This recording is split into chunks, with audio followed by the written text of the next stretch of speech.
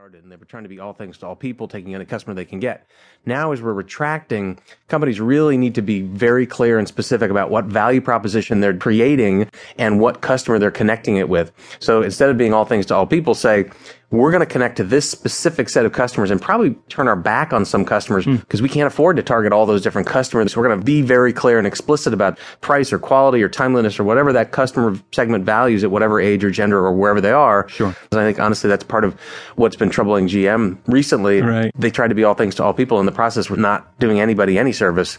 We see some brand new car companies. The Tata Motors Nano that they're selling for $2,000 is clearly a price product. And then we've got Tesla Motors has got the green car, the all-electric car. It's fairly expensive, but people are buying it. So very clear value proposition, clear demand. That's what people need to get in touch with right now. But you don't just see that in car companies. No.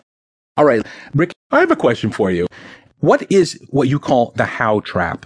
The how trap is, and it's taken me 6 years to come to this realization, but it's a completely human condition. It happens to all of us. A simple example that I like to use is if you've got a favorite restaurant or destination, the outcome of driving there is to get to that destination on time. That's what you're doing. But you tend to associate the route you usually take with the destination so much so that when somebody drives a different way, you say, well, why are we going this way? But it doesn't matter how you get there as long as you get there in the time frame that you're looking for. Same thing happens in the work environment where if you walk up to somebody sending a fax at the fax machine and say, what are you doing? They're probably going to say, I'm sending a fax. And if you follow a traditional line of questioning, if you're doing business requirements, whether it's a process reengineering or technology question, you say, oh, well, I'm not an expert in your business, but is that a necessary step in your process workflow for you to be successfully doing your job? And the person will say yes, usually.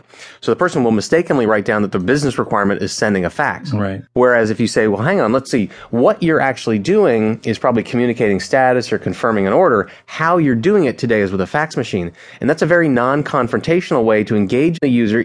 Even if you're not an expert in their business, you can have that conversation and you've disentangled the what and the how. Okay. The how in this case is a fax machine. So you can now test whether it's relevant, whether you can do email or automate it or some other way to accomplish the outcome of the overall steps that this person is going through. So focus on the what's and rethink the hows. Correct. What is this human impulse behind the how trap that we have to guard ourselves against? There's a lot of discussion in the book about what how verbs look like and what verbs look like. So anytime you see something like fax or automate or truck or email, any kind of descriptive verbs, this is how I'm doing something. That's how verbs. And just because we do things where we're repetitive, we attach them to what the work is. So it's difficult for us to imagine doing it differently, partly because we may be so busy, we don't think it's worth our time to rethink it. But once you get this what lens on things, everything starts to become a what, and things really jump off the page to you. Well, not only that, but in the majority of cases, there are metrics assigned to the how part of the question that people live and die with. That's right.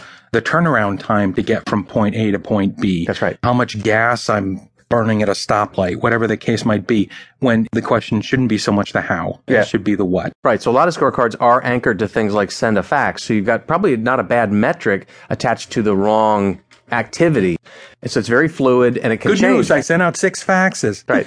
Whereas the what's we found to be very durable. Right. So for example, the airport check-in, confirm reservation, conduct survey, and perform logistics happens in all 3 of the scenarios, whether you still go to the gate to talk to the airline employee, use the kiosk or over the web. All 3 of those things are still happening, but all of the hows are variable. So you have to measure each of them separately because each of them is doing something slightly different. And that helps to inform when you say, okay, there's a problem or an opportunity with how people are checking in for flights. Which of these 3 should we change, or do we need to add a 4th, or what have you? It pervades your thinking once you make the separation between what and how, and that's all you see. Exactly. Can you give an example from today's headlines about a company that perhaps got stuck in the how trap? It's tempting to look at some of the financial services organizations.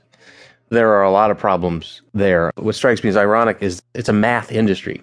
And measuring risk is what those organizations do. And so for them to get into this much trouble in an industry, you have to be good at math.